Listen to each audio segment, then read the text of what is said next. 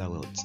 Welcome to Kingdom Wealth Formula and welcome to a new month of October.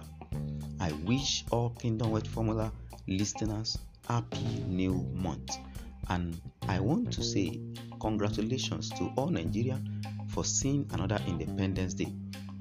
Happy independence to us in Nigeria, and we believe in a better Nigeria.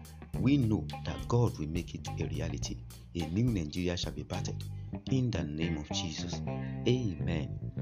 Today we continue in our teaching series caption Overcoming Wastefulness. I said yesterday that wastefulness is the process of conscious or unconscious misappropriation or misuse or dissipation of the abundant resources available to us.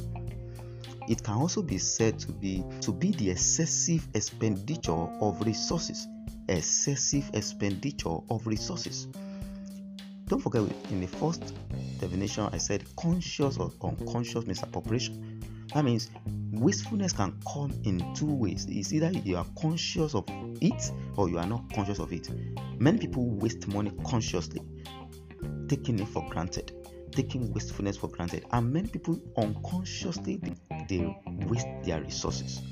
And let me tell you this, that a poor person can remain poor for life because of wastefulness. A poor man can remain poor for life because of wastefulness. Even an average person can also remain an average person financially for life because of wastefulness. And if we are talking about the rich person, a rich man may not be able to hold money for long because of wastefulness.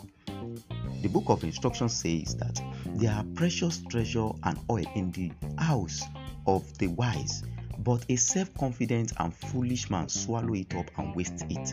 Who is a self-confident person? Who is a foolish man? A person that swallow everything that he has or waste his own resources away.